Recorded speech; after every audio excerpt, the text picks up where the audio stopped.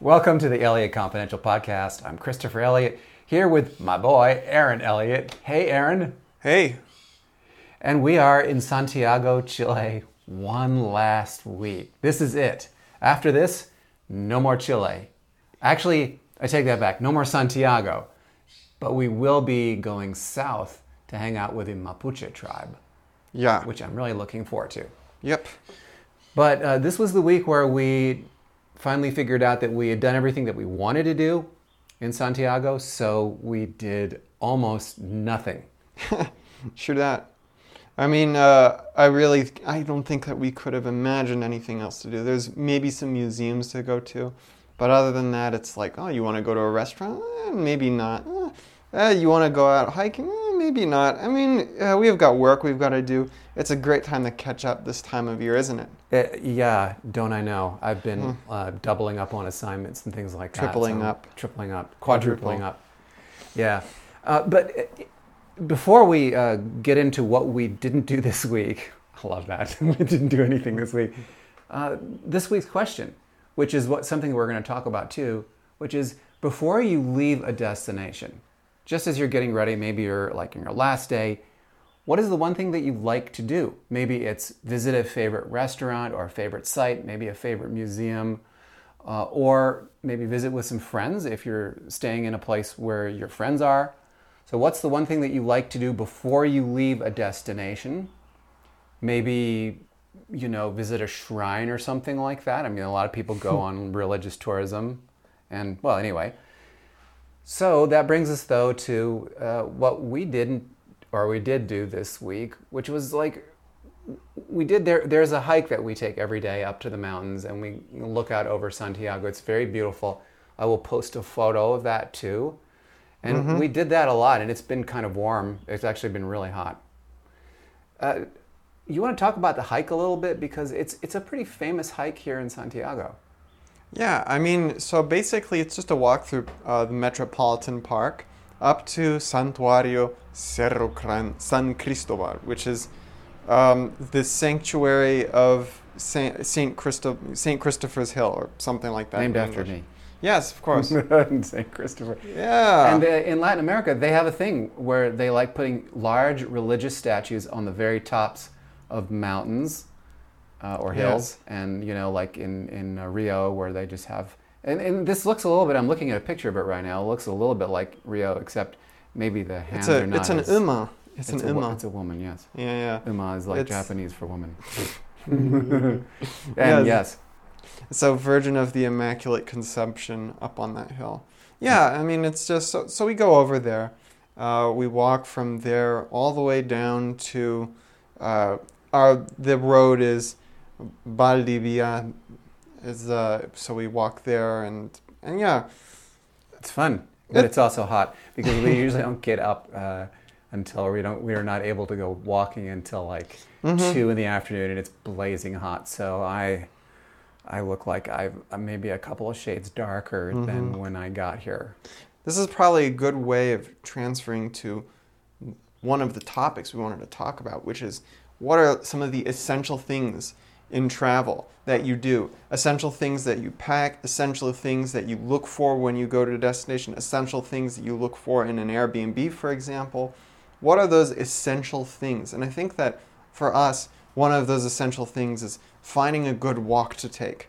Because if you don't have a good walk to take, it's really hard to, think clearly because you're just cooped up inside all the time. Yeah, and when I think about it, Aaron, there were a couple Airbnbs that we were looking at here in Santiago that were in areas where we couldn't have safely walked because it was just, Santiago it's very much two cities. It's a city that is a little bit more affluent and safer, and then there's another part of Santiago that is maybe less safe and more urban, and there are actually rentals there that we could have gotten that were much less expensive. But also pretty. I mean, nice. These apartment buildings are not bad looking, but they're in a neighborhood where you don't want to go walking after dark. You don't want to go walking alone. Exactly. So there are a very few parts of Santiago that are nice And but the places in Santiago are like the best in Chile. So we're happy to be where we are. But if we had gone to the wrong place, we wouldn't have been able to find we wouldn't have been able to find a place to walk. And I remember how that was, for example, when we were in South Africa, where we luckily found a place for 1 month in a really safe part of town, and we were able to walk. But it was the same walk every day out to the beaches. And similarly, we were in South Africa staying at some hotels where it was not safe to go outside. Not possible to walk. And so we were cooped up inside ordering Uber Eats all the time. Because we were afraid to go out, yeah. That was pretty bad. Exactly. Pre-departure rituals. We need to talk about that. Yeah. Let's start with here. What are some of the things that you're going to do before you leave? We leave in a few days to head south. So what are you going to do before you go? So the first thing that I do usually is we stop buying groceries and we just try to go through everything we have. So any perishable goods, anything that you really don't want to be traveling with, you have to find a way of making that go. And you have to do it pretty quickly too. So we have about a week left, less than a week actually. 6 days until we're gone from the date of recording this podcast. And we got potatoes here, we got avocados. Potatoes. Yeah, a lot of perishable goods. Food will be eaten. Exactly. Because there's no way that we're going to be traveling to the next place, which is a hotel, with, onions. It's just not happening. We've tried that. It doesn't work out usually very well because if it spoils, you don't even want to go there. My pre-departure ritual here is going to be, I am going to go to the grocery store, to the Jumbo, one last time and get the really amazing Chilean grapes. We made a discovery. Chilean grapefruit is absolutely incredible. It is the best grapefruit that I've ever had. You're holding one right now in your hand, Aaron. I am. And after we record this podcast, I'm predicting that you're going to open it and eat it, peel it and eat it. Mm-hmm. Exactly. Why are Chilean grapefruits so good? I have no idea. But they taste great. They're very sweet. They're not too bitter. It's kind of like the Chilean avocados. Which are very good too. Which are also very good. Yes. They're almost perfect. And also like Chilean grapes, which are, at this time of year, very, very good. So if you come to Chile in the winter, our summer down here, don't forget the produce because it really is something to behold. The grapefruits, the avocados, and the grapes are absolutely incredible. Yeah, exactly. I think that there are other pre-departure rituals, though, that you need to touch on. Like, for example, what are you going to do with all of your stuff? How do you make sure that you don't miss anything? Oh, yeah. That's a good question. And we have a ritual before we leave. So we normally leave fairly early in the morning, catch a plane to our next destination. Mm-hmm. And I think our flight actually this time leaves around noon, so we're going to have plenty of time in the morning. But we usually get up very early. We clean the place because we don't want to get hit by an extra cleaning fee. And then we go through the place several times. So you go through your room, I go through my room, we go through the kitchen and the bathroom. And then just before we leave, we go through it again. Yeah. And you would be shocked by how much stuff we actually leave behind sometimes, or almost left behind if we hadn't done that last pre-departure check. Yeah. And I think that that's really important, doing those pre-departure checks and then also being organized, because this is the thing, when you are at home, you can afford to, lose something, stick it in a nook and cranny, find it later. When you're traveling, you don't know the place as well, even if you're staying there for a month like we do. So if you stick something in a nook and cranny and then forget that you even owned that, and you forget to look for it because, you assume that there's nothing there, you might be losing something really important. Yeah. Plugs are most commonly left. And also, if you carry your own shampoo or soap, the shower. I have left so many shampoos and soaps in the shower, and that's very unfortunate. So always look in the shower and always look at the outlets in the wall. Speaking of the shower, though, you cannot travel with most soaps and liquids and things like that unless you plan in advance like you have. How do you plan to travel with your soaps? Oh, good question. There's a on Amazon. There are a couple of containers that are airplane safe. Mm-hmm. So I have a favorite shampoo that I like to travel with, but so I take that and I just put it inside the containers and throw the original container out. Mm-hmm. If I didn't do that, planes are notorious for making your liquids leak. Yeah. And then also what I do, this may seem really paranoid to you, is that I take these plane safe containers and I put them inside a Ziploc bag so that just in case something does happen, like maybe I don't close it all the way, it still is not going to leak all over, because the last thing that you want is to have all that stuff leaking into your luggage. And actually, when you're traveling through Europe, that's really important because they want you to put all of your liquid containers in a plastic bag before you go on a flight. True. Especially in the EU. But I'm sure Portugal's like the worst. They actually sell little plastic baggies and they force you to put everything in those bags. Exactly. It's just crazy. and so you want to be prepared for that possibility. And there are other possibilities, of course. Depending on where you're going, you need to make sure that you're not packing too much in terms of weight.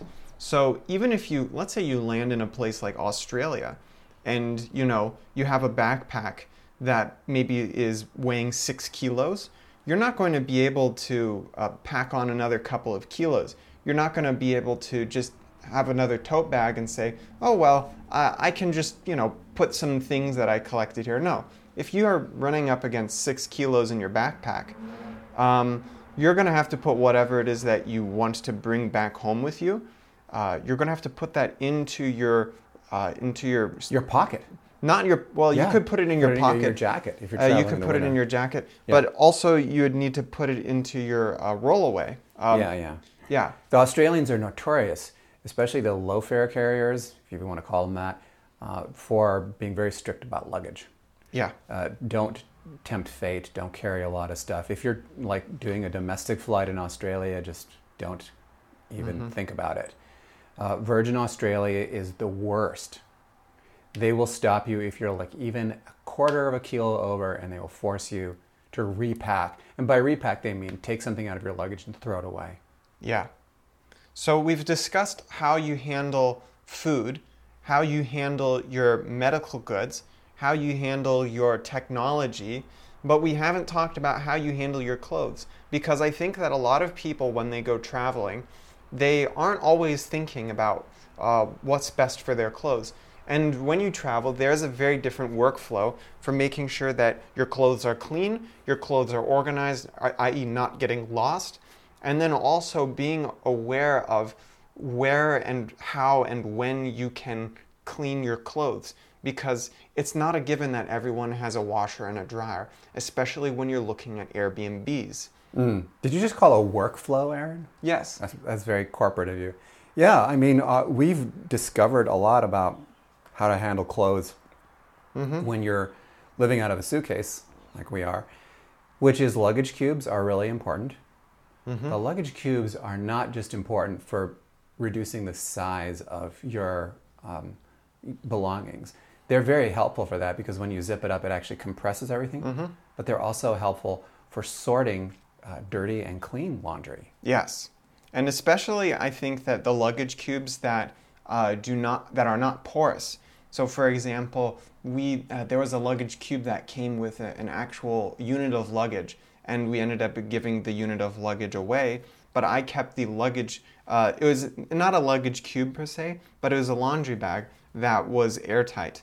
It's not technically fully airtight, but it was airtight enough so that way the smell of dirty laundry would not seep into my other clean clothes. So for example, on a travel day where you have dirty laundry, what I usually do is, as a part of my rollaway, I would allocate half of it for my dirty laundry and the other half for clean laundry, if that's the case. Oh, you're talking about the half-half thing that you got there. Yeah, that was really interesting. Do you still have that? I do. I have this. It's like a duffel bag, and what I do is, in my rollaway, half of it usually, sometimes it goes to books, but if there's enough, if I have some dirty laundry, I'll put it in there. But if there's not enough, if I have too much dirty laundry, I can actually put them in the same side of my rollaway and not have to worry about my clean clothes starting to smell like my dirty clothes. It's always best to get a rental with laundry facilities. Remember that in a lot of countries, dryers are not really part of the setup, so you need to hang your laundry out. Mm-hmm. So if you need a dryer, make sure that you ask for it, and then always do laundry the day before you travel. Mm-hmm. Especially when you're traveling home. Like for us, there's no home to go to, so we're just going on to the next place. But you don't want to be arriving with dirty laundry. You want to be arriving with mostly clean laundry. And the reason is you wake up the next morning and you have nothing to wear because it's all dirty. You're down to your last set of clothes. So really important. Exactly. And I think on that related note, you want to make sure that you actually have a washing machine, because a lot of places, for example, when we were looking at places in Japan and also places in Thailand, they didn't have laundry facilities. And going out to see a laundry facility, going out to see a laundromat every couple of days is really time consuming and not worth your time. No, laundry facilities, if you think that you can cut corners by getting a rental that doesn't have laundry facilities and just going to a laundromat, you're going to be disappointed, because we've spent entire afternoons in Tokyo, trying to find laundry facilities and then waiting for them to be done, and it's just obsessively putting coins into the into those vending machines, just drinking mugicha until the freaking thing's done. Yeah, well, the nice thing about laundry facilities in Tokyo is that they usually have a vending machine there, so you can get your favorite drink and then wait and just drink iced tea and get fully caffeinated. Yes, or you can go to like a nearby Lawson and just get like tons of onigiri. Just eat while you're waiting for it. It's such an American thing to do. Yeah. Our question of the week, again, is what are your pre-departure rituals? What are some of the things that you do before you leave? Either you're leaving the destination that you're at, or maybe you're just leaving home. What are some of the things that you like to do before you leave home? Maybe you pet your cat a little bit more, or maybe, I don't know, you go to your favorite restaurant. I know that here we have a place that we've really enjoyed that does good pizza. So we may hit that pizza place before we leave. We may even hit it today after we record the podcast. Maybe. This is one of those podcasts that's being recorded and published on the same day, living dangerously. I know. So, in our last week's podcast, we asked you what your favorite destination of the year was and where you're going next year. And we had a ton of responses. People seem to like our pictures of the fruit and the waterfalls, so thank you for all your nice comments on that. Bernard says, we thought we couldn't beat our trip to Chile and Argentina in December 22, but we just did after returning from Thailand, Cambodia, and Singapore. Despite the travel distance, we got to see the family, play with elephants, see magnificent Wats, and visit Angkor Wat. The sights and the food were superb. He says Galapagos is next on the list, but maybe not 24. Bernard, you're traveling where we're traveling. This is awesome. We loved Thailand, Cambodia. We didn't make it to Singapore, though. That's on our list. Yeah. David says, my favorite vacation spot is Vail, Colorado, because I'm a skier. But this year I plan to return to Zermatt, Switzerland. It's just a beautiful spot with no cars because it's almost impossible to get to by car. David, I love Switzerland, as you know, despite the things that have happened to me in Switzerland. It's one of my very, very favorite destinations. And Aaron, you like Switzerland too. Of course. I would give anything to be in Switzerland in the next couple of months to do some skiing. Oh yeah, that would be so But nice. Also it'd be a crazy adjustment. But not really, because the time zone is closer to Europe here than it would be in like the East Coast. Christy says our favorite trip of 2023 was a trip with Natural Habitat to see the polar bears in Churchill, Canada. Oh yeah. Seeing this threatened species getting ready to go out on the ice of Hudson Bay was incredibly moving. Next year's trips are to be determined. Christy, we're going to be in Canada probably in July, in that part of Canada.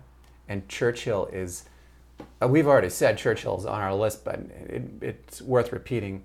I really want to go and see the polar bears up there. I've seen the videos of them. It just looks incredible. There's a train that goes up. I think the train goes from Winnipeg, I want to say. Yeah. Up to Churchill. I believe so, yeah. But it takes a while to get there. I want to go. I've been wanting to go there for years now. All right. Kay says, I love Japan too. Okay, we love Japan as well. But going in August was hot. Nepal and the Maldives were both top-notch as well. Looking forward to Albania this spring and returning to Croatia and Serbia, which was Yugoslavia the last time I was there. Wow. Okay, let's talk about the heat in Japan. Down in Osaka, I gotta tell you, it was hot and humid when we were there in August. Yeah, actually, when we arrived there, it was August, and I remember going to Himeji Castle, and it was we were dying. So hot. It was crazy, but it got cooler over time. So September, October, and November probably too is getting much cooler. And Japan doesn't really get that cold, at least in the parts where we were. The north, where you can go skiing and they have like record snow. Oh yeah, actually, but on the same latitude as it's actually south of the latitude of Tokyo, in the mountains, just in central Japan, they have skiing there. We were having a conversation about Japan just yesterday about how it really grows on you. Yeah. Japan is a place where you actually, it wasn't that bad. That was pretty cool, actually. It's so interesting being there because it's so different. When we were in Japan, I was kind of like, it's okay. It's okay. I think you could really tell on our podcast that I liked it, but I didn't think it was fantastic. Yeah. And I was having a really hard time also with things like the food and the language. Yeah. But then, now that I look back, I really, really like it. I want to go back. I love Japan. There are things that you kind of start taking for granted in Japan. Like, I don't know, the politeness of the people, the hospitality, the way everything is so clean. Yeah. Especially contrasting it to South Korea and now Santiago and Los Angeles. That contrast, it's like, wow, actually Japan, there's so much that it has that these places don't. Yeah, no, I completely agree with you. Well, that's about it for the LA Confidential podcast. Thanks so much for joining us. Don't forget to answer our question this week, which was on pre-departure rituals. Tell us what you do before you leave. And we are leaving. We're headed down south to visit with the Mapuche tribe. And I can't wait to tell you about that. So we'll see you next week. Ciao, everybody.